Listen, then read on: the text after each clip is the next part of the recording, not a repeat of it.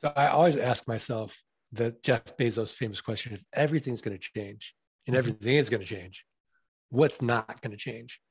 And what I don't think is ever going to change is I think people always want a real asset, and I think they'll always want a good deal. So as long as those two things remain, then the land investing niche will continue to thrive.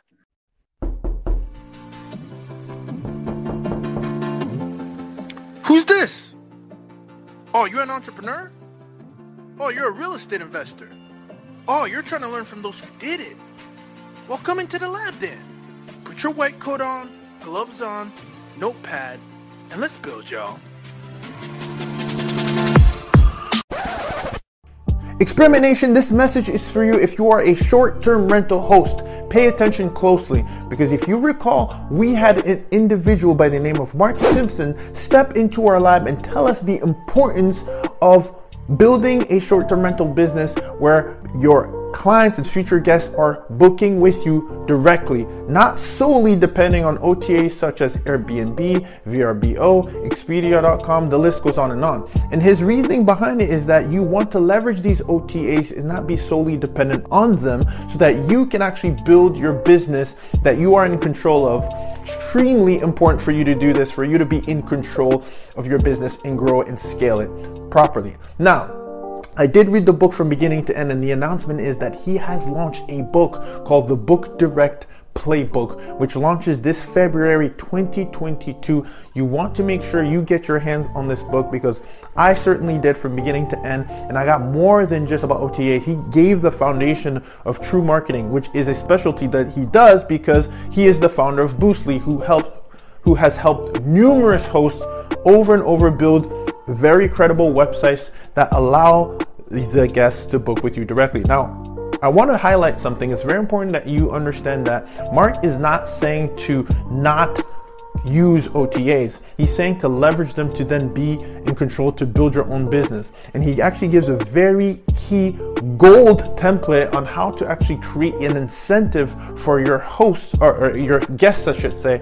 to stay with you as a host by booking with you directly. There is a strategic way to do this, and he does cover this in his book. You want to make sure that you get his book at the link below. You see right here, boostly.co.uk/book. In this book, it will give you the foundations, marketing foundations, a key guide to guide, and at the same time, every chapter has the instructions sections that gives you guidelines on what the next call to action, what the next step is. You need to refer to it the exact same way you would refer to any book you have in the lab as a practitioner who's going to take action to take control of your short-term rental business. Again, that is boostly.co.uk/book. That's boostly.co.uk/book. Make sure you get your hands on this book. You will not be disappointed. Real Estate Experiment. What is happening, y'all? Today, I have the pleasure of having Mark Podolsky in the lab with us, dialing in from, you said Arizona. Are you in Phoenix or where are you at? In Phoenix. Damn. I was just telling Mark, I haven't been in Phoenix, and I need to make it down there because Mark, if you're listening to this right now, is glowing, and I want to have the energy that he has. And you can only have that energy either, when you're in a good place, and we'll talk about that in a second. But you're going through a marathon right now, which I appreciate you making the time to step in the lab with us. But I definitely want to take the time to highlight you and give you the introduction that you deserve in our very own lab. So, Mark, first of all, welcome to the Experiment Nation lab here, and we're excited to have you. How's it going today? Thank you. Pulse is still normal. Respiration's fine. Yeah, you're still going, man. I'm thrilled to be here. I love it.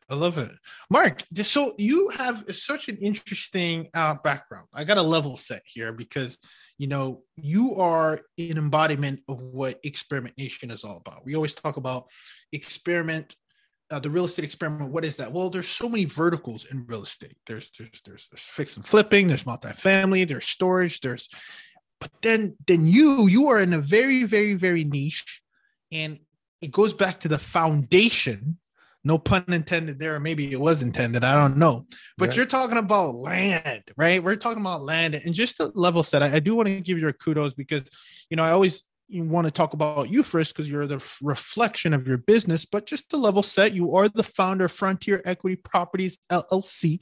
You do have your own show, which I'm excited to hear about, as the host of the Best Passive Income Model and the Art of Passive Income podcast and the Land Geek podcast. And you're also the author of Dirt Rich, which is fascinating. And of course, you're a practitioner, because that's the only folks that we allow here in the lab with us are practitioners. We're not just, talking the talk, but they're walking the walk as well on a lot of land, apparently, in your field, right? It's been over 5,000 transactions, which I'm interested to hear, because when I hear that, transactions, that's interesting, because I have to think that at some point somewhere, you started someplace and then you said, you know what, this land thing is going to be my 80-20. So why don't you I'm going to ask you up front, we're going to do a little reverse engineer exercise here, but why land? Why, Mark? Why land? Well, first of all, land is great for someone like me because, you talk about multifamily or fix and flip, like I can barely change a light bulb. So I like the idea of not having to deal with anything physical. I also like the idea of not having to deal with tenants. I like the idea of not having to deal with termites or any kind of cleanup, trash, right? So for me, land is really an interesting asset class in the sense that it's this one-time sale. I get recurring income every single month, and I don't have to deal with any of the headaches of traditional real estate investors. No renters, rehabs, renovations, or rodents. And then when we look at it from a legal standpoint, because I'm not dealing with a tenant, I'm exempt from Dodd-Frank, RESPA, and the SAFE Act, all this owner's real estate legislation. So it's really a simple model where you got a buyer, a piece of land, and a seller, and that's it. So, Mark, you talk about buying, selling, leasing, and first of all, I love that you're very upfront of like, hey, I know what I'm good at, I know what I like, I know what I don't like. That's which is the most important thing, and this is actually why we have the show, because we bring in guys like you who have done it, and it's like, let me go down this avenue because this experiment actually worked. So just to put things into context, we said buying, selling, and leasing. When you say you don't have to deal with you, all you have to deal is with passive income, and you don't have to deal with any of the day-to-day obstacles that we find ourselves dealing with some of the traditional investor. Are you then just focusing on the transaction component of you have land and you sell it, and or you're looking or sourcing for land and you're buying it, and then you step away? Like, give us a little bit of context for some of us who are sitting here still scratching our heads of, well, I know real estate is built on land, but where do we how do you turn that into a profitable business, and how is that sustainable? How does that even look like? Okay, this is a really complicated question. I'll tell you what, I'm gonna use you as a case study. I'm gonna walk you through my model step by step. So, Ruben, where do you live? There's a loaded question. But I'll say Atlanta because I'm here in New York right now in the studio. But typically I am in Atlanta. That's my boots on the ground real estate. So let's talk about Atlanta. Okay, so you live in Atlanta. I'm gonna assume that you own 5 acres of raw land in Texas. And you owe $200 in back taxes. So, Ruben, you're advertising 2 important things to me. Number one, you have no emotional attachment to the raw land. You're in Atlanta, properties in Texas. And number two, you're distressed financially in some weird way, because we don't pay for things like, property taxes. We don't value them in the same way.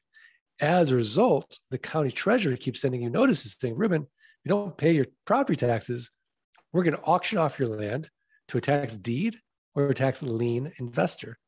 So all I'm going to do is look at the comparable sales on your 5-acre parcel for the last 12 to 18 months. I'm going to take the lowest comparable sale. Let's use easy math. Let's say it's 10 grand. I'm going to divide by 4. That's going to get me what Warren Buffett would call a 300% margin of safety. So I'm actually going to send you an actual offer on your raw land of $2,500. Now you accept it because for you, $2,500 is better than nothing. In reality, 3 to 5% of people accept my quote unquote top dollar offer. But now that you've accepted it, I have to go through due diligence or in-depth research. I have to confirm you still own the property. Back taxes are only $200. There's been no breaks in the chain of title. There's no liens or encumbrances. There's no, what can I do on the property? What kind of restrictions are there? What's the access like, ingress and egress? So I have this whole big checklist of what I want in my land and what's going to be a deal killer, what's going to make it difficult to sell, all those things. I outsource that to my team in the Philippines. It's cost about $11. They're going to get me plat maps, aerial maps, satellite images, everything I'm going to need to sell that property to the next person. Now, if I'm investing $5,000 or more, I just do it traditionally through a title company. But this is only $2,500. I'll self-close.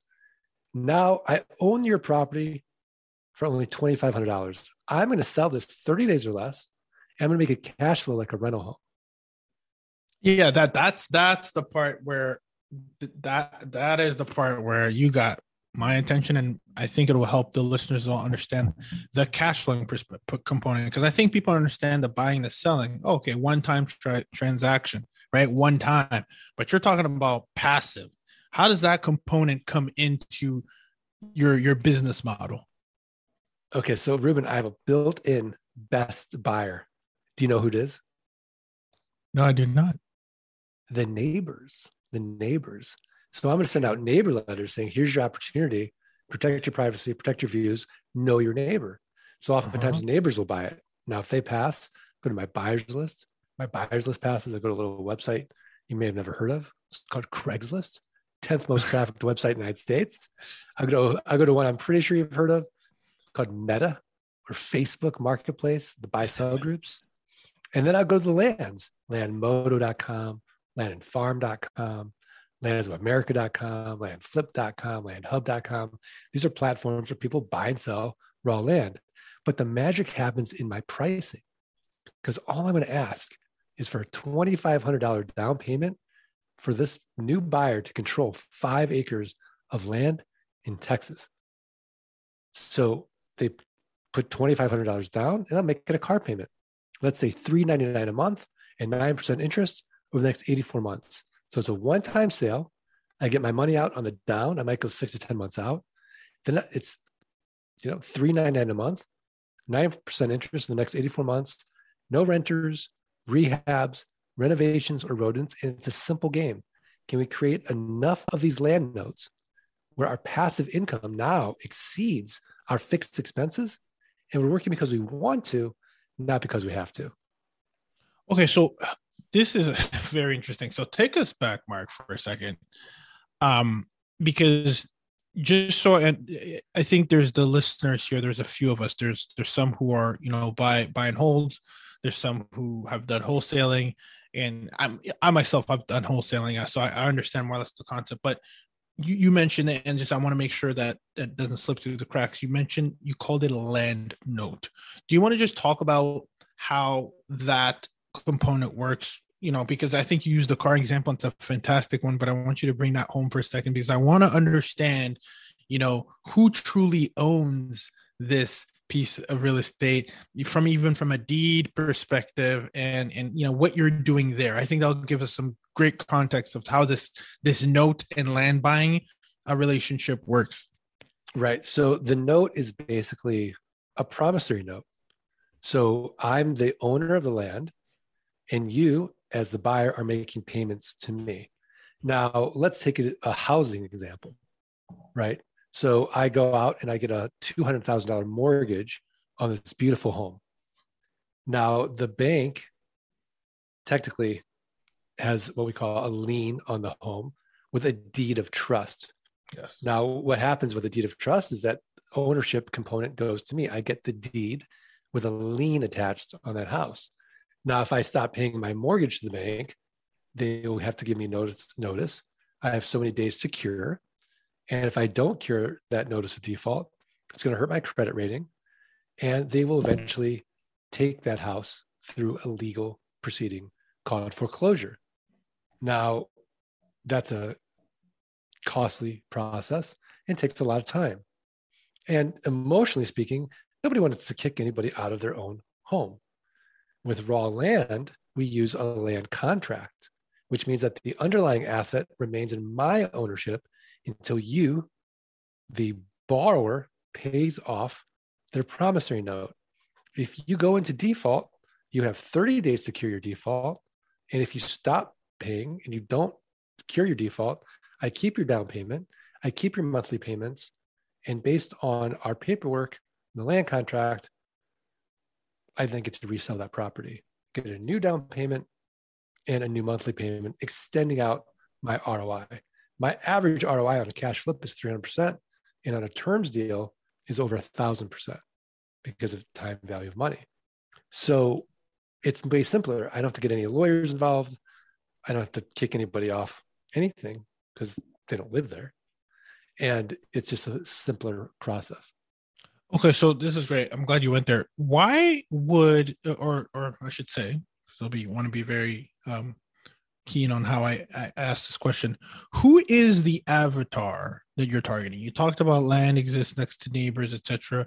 My next question might be, what will be the purpose of their use to buy a note from you? What are they doing? Are they farming? Are they, because, you know, where I'm going to go next is they can't build on that land, can they? Because it's your land. So what is the use of this land that you find yourself, the typical person who buys a note from you is utilizing that piece of land for? So a lot of them, when they use it recreationally, sometimes they want to one day build once they pay off the note. Oftentimes there are people that we call preppers. They're hoping for the best. They're preparing for the worst. They want a place to bug out to. Oftentimes they're what I call legacy investors. So they never thought they would own this asset because typically they think, oh, it's so expensive to own raw land. If you're coming from Atlanta and you're looking at, you know, land in Atlanta, you're talking about real money. And then all of a sudden you say, oh my gosh, I can own 40 acres of raw land in Nevada for $30,000. Sign me up. So land that has no restrictions, is only limited by your imagination. It's very compelling. I've done this now over 6,000 times. I've never been stuck with a piece of raw land. There is literally a pig for every barn. There is a lust for land in this country that you wouldn't believe. It's a massive market, and people love it. No kidding. So in my head, I would think, okay, great. So I'm an LLC and I run, you know, an event every year. Like, I don't know. I've never actually been. I might go Coachella or something. You've heard, right? There's music festivals. I get that. We'll rent it out. We'll pay Mark his note, and then we'll have a carnival. But I'm just trying to think, when you're finding these places, is it your typical lot ready? I think there's a term that I forget what you guys call it when there's, you know, everything's hooked up and you're able to, what is that called? When it's like semi-developed, there's utilities.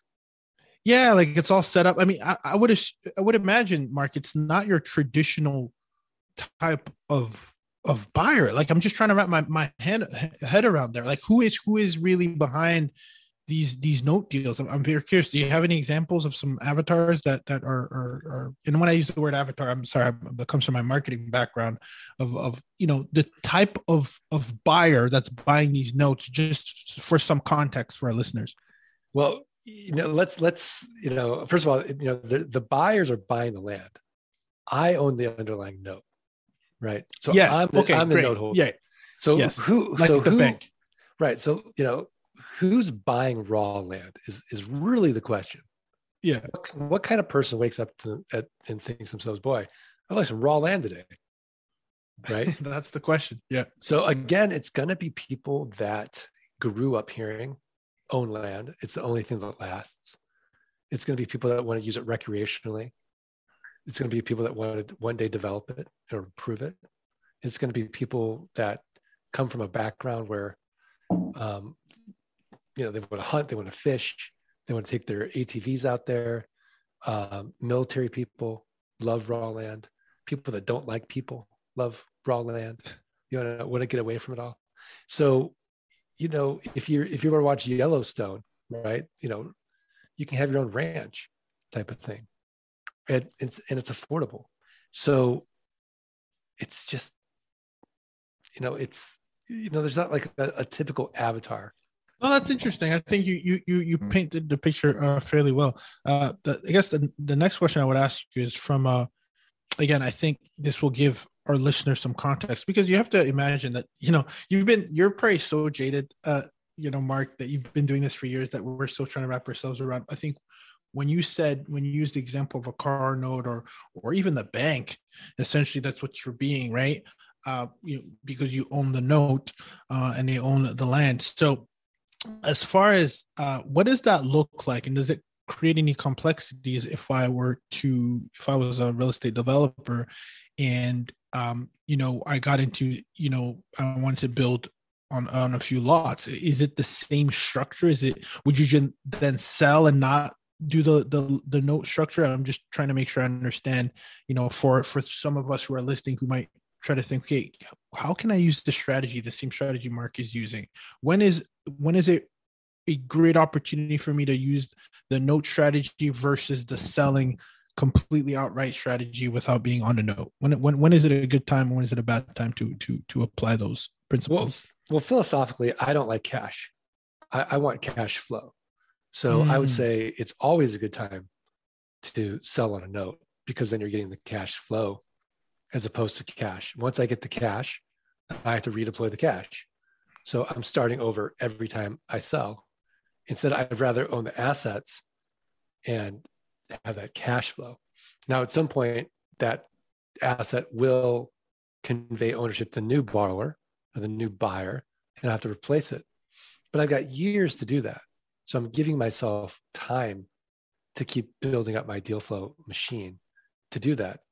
Now, the issue is, well, aren't I going to run out of money? If I sell the property for $10,000, I paid $2,500 for it, but I only get $1,000 down. Well, it's going to take a while now to get my money out. Well, what's interesting about that is you can sell a partial on the note. So you can just sell a year's worth of the cash flow, get all your money out, and then redeploy the cash. So you can keep building up this is a wealth strategy. I don't care about being rich. I want to be wealthy.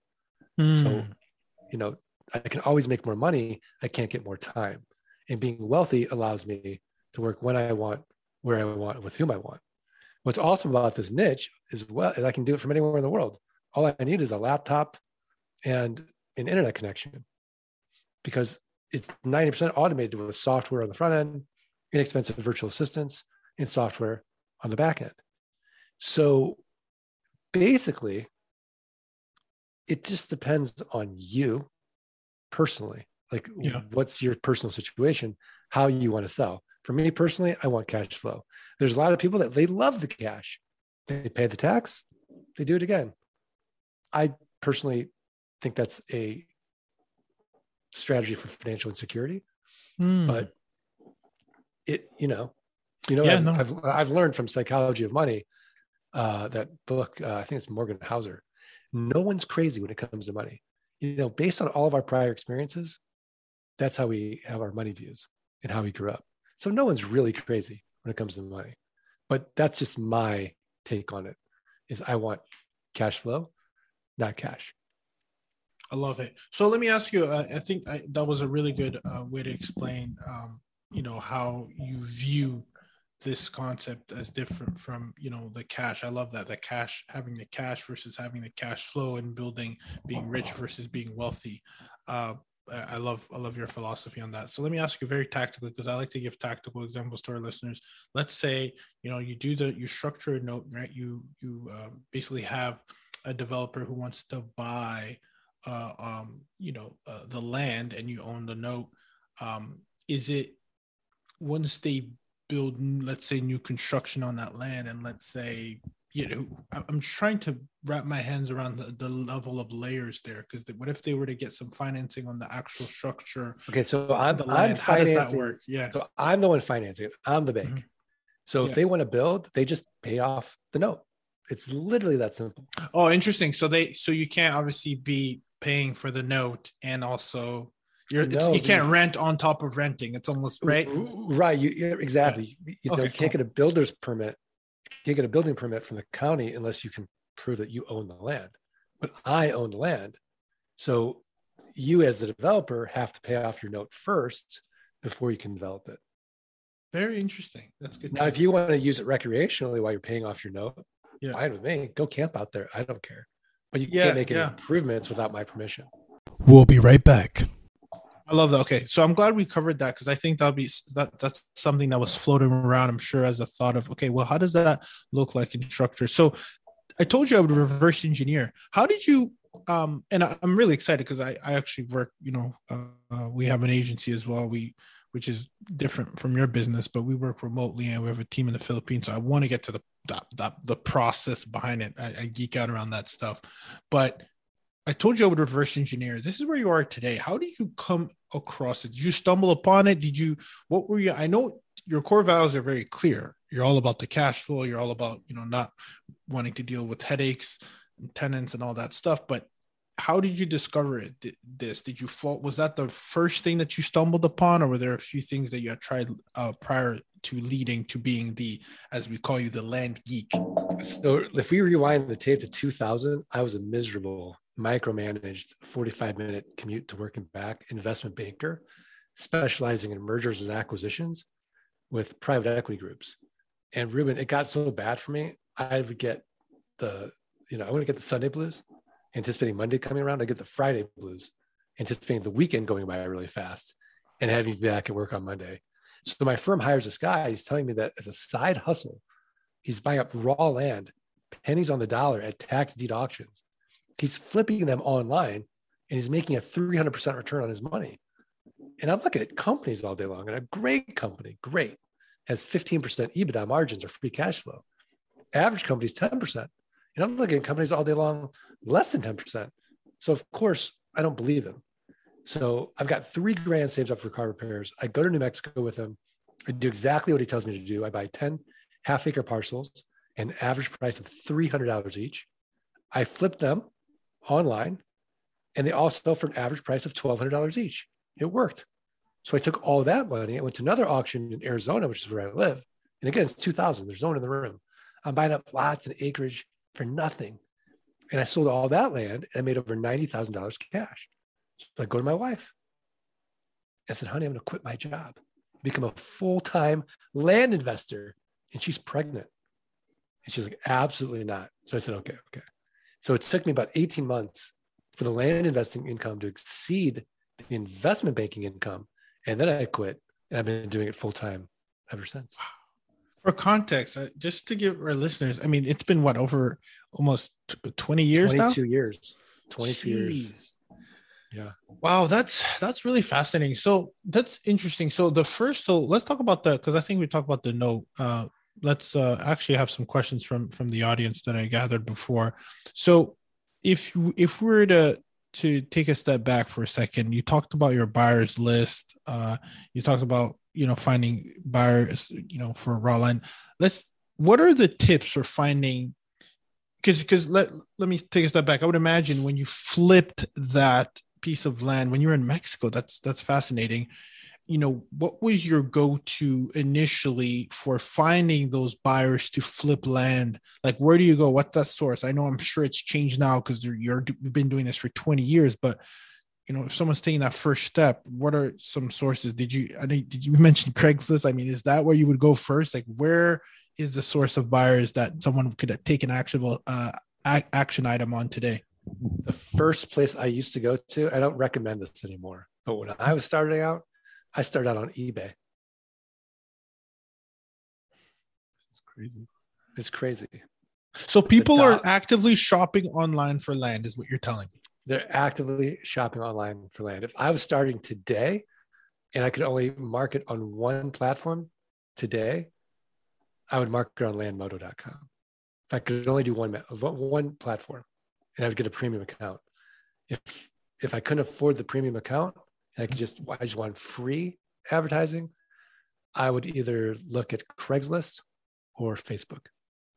So walk me through just at a high level that process of working with landmodo.com.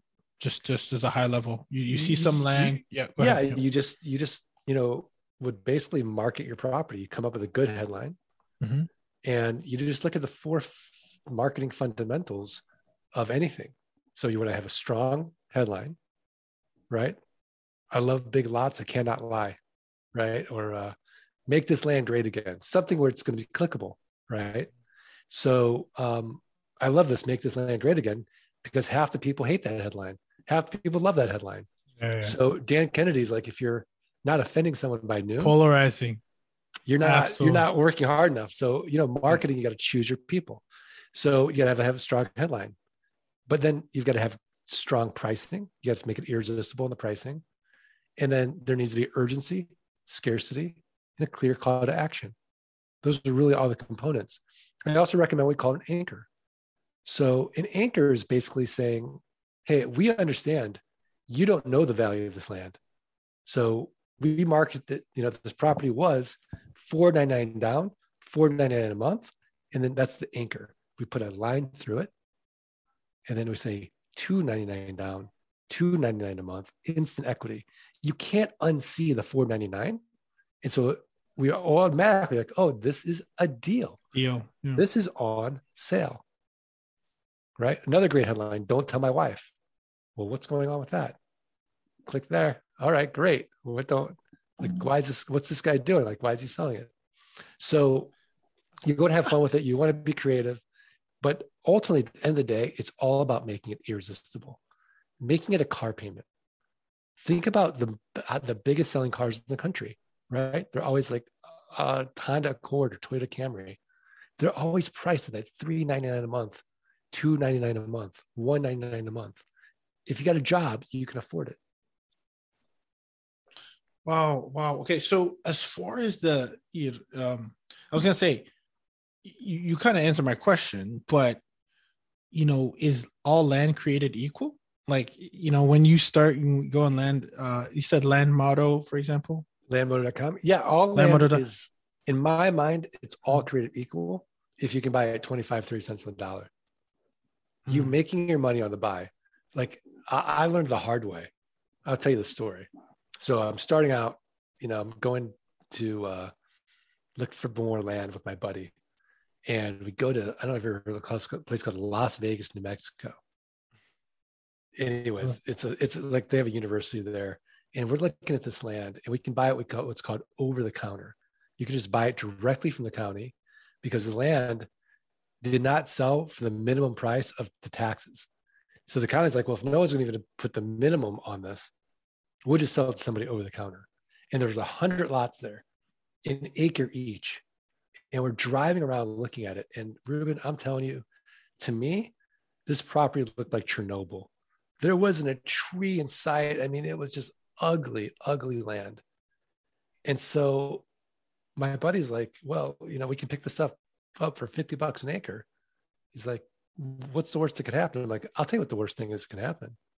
People are going to buy it. They're going to look at it and they're going to hate you for it. So this is what's going to happen. You're going to get refunds. If you don't get a refund, you're going to get a lawsuit. So he's like, you sure you don't want to split it? I'm like, yeah, I don't want to split it. So he buys all of it at $50 each. And he starts selling it online. And he starts emailing me the sales. And he's killing it. So let me ask you, I'm still trying to wrap my head around it. What do they see in that land that you didn't see? Good question. I don't know. It's a really good question. And the honest answer is I don't know. My best guess is it's just like anything else in life. Value is in the eye of the beholder. I really don't know. So interesting. So in going into it, is there a metric or formula that you use to say, hey, in an area where there's not any more urban, this is where I focus, or an area where the cities are expanding? Like, I'm just trying to understand if someone's listening, like, how do they, considering that we all live on land and there's so much land around us, we drive by empty lots all the time. What makes a good plot of land separates a good plot of land from a great one, I think is where I was going with this. It's 25 cents on the dollar. Wow. That's a great piece of land is when you can buy it at 25 cents on the dollar. There's someone else on the other end of that deal. Even if you have to wholesale it at 50 cents on the dollar, I've never been stuck with a piece of raw land. So he's emailing me, by the way, all these sales on this ugly, ugly land. And I keep emailing him back a refund. And then I email him back refund/lawsuit. He sells all of it. He makes $100,000. Guess how many refunds he had? 0. Jeez. And no lawsuits. So I learned a $50,000 lesson that day. Don't be a land snob. And now I'm not. I mean, I'm not the market. You're not the market. There's someone out there that wants affordable, raw, undeveloped land. Maybe you and I don't want it, but there's a huge market of people that do. So this question, it comes from, a wholesaler. How as a wholesaler, because I think these are great segues. You're talking about great land is based on the price that you can get it for, right? From what I'm hearing, if it's 25 cents on the dollar, whatever the case might be. As a wholesaler, what are the key things that you want to include in your marketing? I know you talked about what it would look like online, but when you're trying to bridge the gap between buyer and seller, what other things would you add in that scope for someone who's thinking, hey, I want to get into this and I want to be the middleman because I know that I can find them, I know I can list them, and I know that there's going to be buyers. How do you bridge that gap? I mean, the wholesaler just makes it easier for the for the buyer, really. I mean, they're just going to provide the due diligence. They're going to provide the pictures and the plat maps and the aerial maps, and they're going to provide what's compelling about the property, so that the retailer is going to pay a premium to the wholesaler, because then they can go and sell at retail. That's really all it is. It's really simple at the wholesale. Very interesting. How long is the due diligence when, for, let's say, a developer who's buying large parcels of raw land? How could, just to give the listeners some context, how long is that due diligence typically? Well, I don't think I understand the question. So I think if you're looking, because from what I understand, there's some, sometimes there is a due diligence period, and you mentioned it. Now, how long is that period from the due diligence that would happen in your field? Again, I have I misunderstood because you said developer. Who's developing?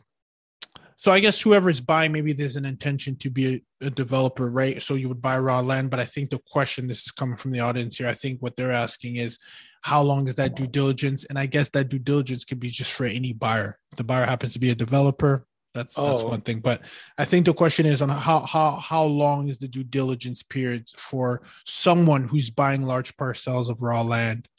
I can do due diligence in 2 days. I can close in a week. Is that based on, you want to go into your systems a little bit? Like, what makes a due diligence last longer versus shorter? Like, what needs to happen? Is it a permits thing? Is it? It's just really simple. I mean, it's just a piece of raw land. So there's nothing physical on there. So do we have a plat map, an aerial map, a satellite map?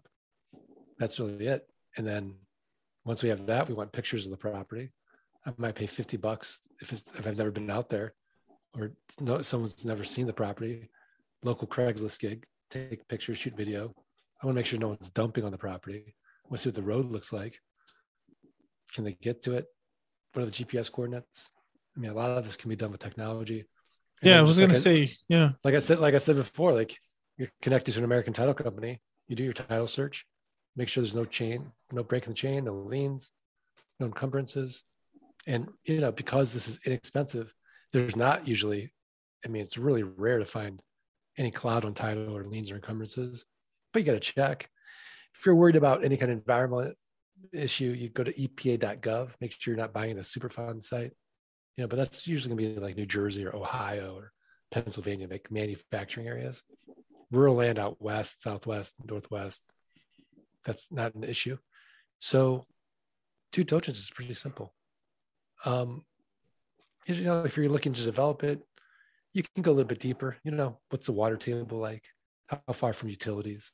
And again, planning and zoning will help you with all this. Local surveyor will help you as well. So it just depends. Interesting. So I'm glad you you made that. So I guess in short, the process from becoming a buyer to an owner of land, again, very different from when we talk about other types of real estate, is the due diligence of the actual plot of land that you're buying, and then checking with the title company that there isn't any liens or anything on that. Okay, excellent. Yeah. So let me ask you, this is another question from the audience here. Pros and cons of buying or selling raw land versus residential land. Is there a difference there? Yeah. No, I think the only difference is your price point. So if you're buying an infill lot and you're buying in Atlanta, that's just going to be more expensive. So, we don't want to be in the speculation game. We want to be in the investing game. And I feel like if you're, buying in, like, say, New York or Atlanta, San Francisco, if you got a valuable piece of land, you're going to go to the land broker and you're going to pay retail.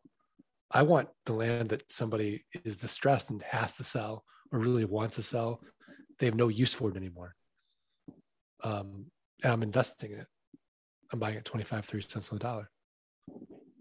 That's the difference. Very interesting. Love that. If you can get it, great. If you can buy an infill lot, 30 cents a dollar, residential lot, 30 cents a dollar, great. It's just harder to find. Very interesting. And how long do your notes that you typically own, how long are they structured for? Are we looking at 30 years, 20, 10? How does that look like? 30 years, 20, 10, 5, 30. Oh, interesting. All over. So it just depends on the value of the land. Interesting. This is really, really fascinating. So let me ask you, what is next for you? Because it's such an interesting background that you have of coming from. I'm not surprised, by the way, coming from the acquisitions, understanding the power, and I love how you put things into perspective, where you're getting 300% returns versus what you were seeing in the private equity, and which just puts things into perspective. And it's so interesting because it's not, it's not a shiny object, right? Like, it's literally dirt that we're talking about. But what do you see as, you've been at this for 20 years. Do you see that things have shifted? Do you see that the opportunity is still there? Do you see that this, we're not, they always say we're not making any more land. Like, what do you see as your forecast? Again, if you're listening to this, depending on when you're listening to this, it's Q1 of 2022. What are your thoughts on this business model and where you are in your business right now? So I always ask myself the Jeff Bezos famous question: if everything's going to change, and everything is going to change, what's not going to change? And what I don't think is ever going to change is I think people always want a real asset, and I think they'll always want a good deal. So as long as those two things remain, then the land investing niche will continue to thrive. Now, what's interesting about the business is that it's inefficient. You can't go on Zillow and figure out what a piece of raw land is worth. No one knows. So we're all just kind of making it up as we go along. There's not, comparable sales are all over the place. So you have to kind of figure out the market. So the other issue then is, are these margins sustainable? Well, when I first started, it was 300%. 22 years later, it's still 300 to 1,000%. Why is that? Well, the reason that is that you're talking about the most boring niche on earth. So you don't go on HGTV or the DIY network and see flip this land. The before pictures raw land. The after pictures raw land. It's just not sexy. All we do is shuffle paper and make money. So the other issue is it's a massive market.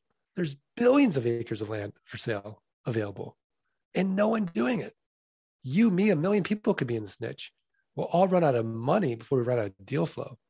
And the reason being is, if you go to a RIA meeting, a real estate investment association meeting, 100 people in that room, 99 of them are wholesalers, landlords, or flippers. You and I would be the only land people because, again, it's boring.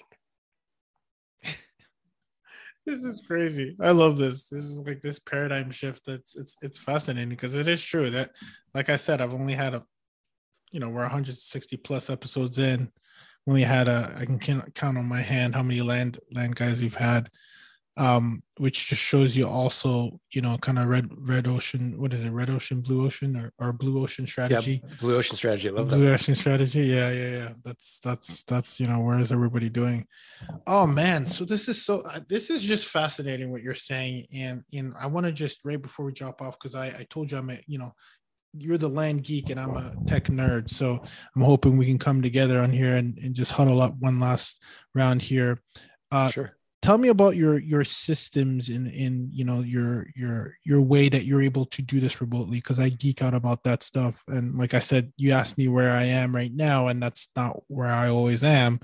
And I happen to be in the real estate space as well. So what how do you structure? You touched on it a little bit. What does that kind of operation look like, so that the listeners can kind of get an idea of what that looks like on the back end? So essentially, first you got to start off with software. So we have a software that we call it LG Pass, the Land Geek proprietary automated software system. So you just upload a list, you put it into the software, you price the list, and then it automates the mailings via an API with a mailing company. And we got a really great deal. So it's really inexpensive for first class mail. Then from there, there's all this technology where you can, if it's a bad address, your team can go in, they can mark it as a bad address. You can use a binverified.com, get a good address, remail it, and do all of that. And you can automate it on a drip. So if you say you've got 10,000 people on a list, well, you don't want to send out 10,000 offers at once. You couldn't handle the due diligence. So you can drip 20 a day if you want. If you see the market change on you, you can automatically change the pricing in it. And then it takes you into due diligence. You've got your due diligence piece of it as well. Then it takes you into the marketing. So you can push out your marketing all the way into sales. And then it automates the contracts with your promissory note, land sale contract, and purchase sale agreement. What used to take me 20 minutes of paperwork takes 1 second. Again, we can always make more money. We can't get more time. Then you use inexpensive virtual assistants around the world. I have a team in Jamaica. I have a team in the Philippines, and they're all well trained. It's great, right? I'm just curious, how many folks do you have on your team? I don't even know. I don't manage it, but enough. Are we saying everything like 50, 30? No. I bet you it's 15 or less. Interesting. Wow. Yeah. And I was gonna ask you, just so this doesn't slip through the cracks, you said mailers, those are like traditional, I think wholesalers will be able to connect with this, where you're reaching out to homeowners and you're reaching out about or not homeowners, but I guess vacant lot owners, right? Where you're reaching out about their land. We're sending a letter. Yeah, we're not sending a postcard. We're sending an actual offer. What would it say at a high level? Pain point. It just says, we're interested in buying your land at this price, contingent upon these things during due diligence. And so then you have an incoming also call center where people are taking that inbound incoming calls as well. We have a US based intake manager that will then handle that intake piece. Okay. And then do they need to be briefed on the area? Like, do they get granular, or is it more of like a system, a process of, okay, if you're interested, this is what happens next? I'm just very curious because it sounds like you're going all over the place. So I'm curious as to, I've done some cold calling in the past, just trying to understand what were some of those obstacles and barriers you would need to overcome. There's no obstacles or barriers. It's just basically saying, you got your offer, great. They go into the program. They're compensated to renegotiate down. So they'll say, oh yeah, during due diligence. So then it's like, okay, here's your deal. They say, oh, I'll accept it for $2,500. Like, great. Here's how the process works. We're going to do due diligence. I'll get back to you in about 7 days before closing. If we find anything in due diligence, I'll let you know. If we find something in due diligence, like, I'm so sorry. The most we can offer you now is $2,100. So for every $100 that they can negotiate down, they get compensated an extra hour of their time. That's the team you're referring to, your team for intake manager, right? So it's really simple, and they just have a process and a system, and they're trained and it's easy. Love it. I love it. Listen, this is Mark. This was gold. I gotta ask you, just because I could be here all day just drilling, and I know you've been on a marathon, and I can't even thank you enough for spending time. But I gotta ask you, if you were to include one thing in your Dirt Rich book that you left out, or just from your experience, your ever growing experience, what would that one thing be for our listeners that you're like, ooh, I would add that in there just for context for us. I actually solved it. I'm writing my second book called Dirt Rich 2, The Next Plot. So what I left out was how to scale your land business. So Dirt Rich is about starting a land business. Dirt Rich 2 is about scaling the business and getting yourself out of it so you don't create another job for yourself. So that is what I would have put in there. And I'm assuming it's just based on what we just talked about. It's just really leveraging systems and automations and technology, right? Is that what you would say? Absolutely. I love that. Oof, love it, man. Well, this comes full circle. It's 2022. We're here. You mean you're still glowing about this? You're thriving. You're scaling. What do you think is next for you? You're talking about scale. Like, what are we trying to do here? Are you trying to take over the world here? What is next for you and your Frontier Equity Properties? What is next? I mean, for me, I just want to keep growing as an entrepreneur and as a person and helping people. So I really don't think about these crazy goals. I'm not hell bent on world domination. I just want to get better every day. Well, I think if anyone's can claim that they're taking over the world, it's with the kind of business that you're in. It's kind of in alignment there, but kind of a nice pun there. But no, yeah. That's very fascinating. Look, I can't, Mark. This was super. And again, I want to plug for our listeners. If you're driving, keep your hands on the wheel. We will include this in the show notes. Dirt Rich is the current book that you have, but you are working on Dirt Rich Part 2, which is very exciting. We'll look out for that. And also, as well, you can check out thelandgeek.com for more of what's going on in Mark's world. But otherwise, where else can people get in touch with you? I mean, is this something that you're actively, do you have a network where you're actively sharing this? Are you teaching it or anything like that? Or are you just simply out here?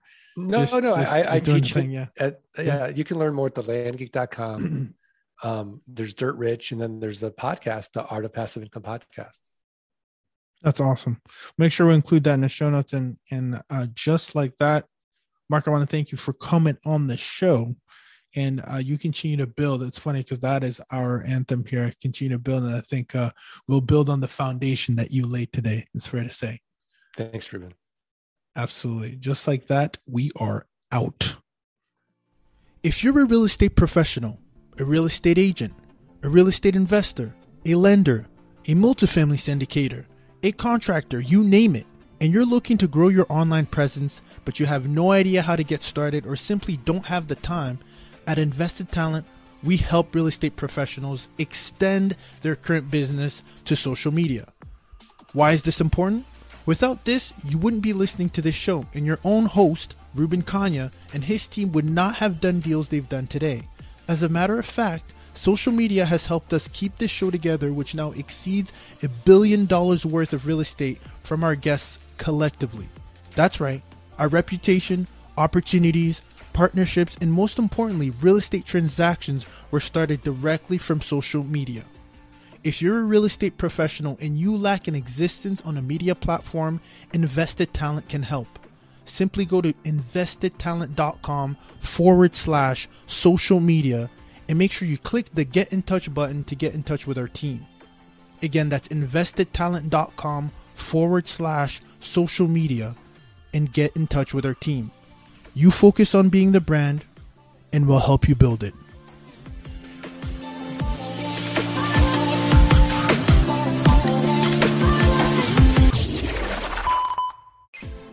Now, if you know anything about the lab, you know that we like to give practical advice. So if you feel that this podcast was of any value to you, please be sure to leave us a review on iTunes by going directly to the podcast app. from the show's page, scroll all the way down and leave us a review. If you're watching this on YouTube, please subscribe by clicking the subscribe button and leave us a comment. Lastly, and most importantly, share this episode with a friend you feel will benefit this episode the most. Remember, there's a you and I in build. Let's build, y'all.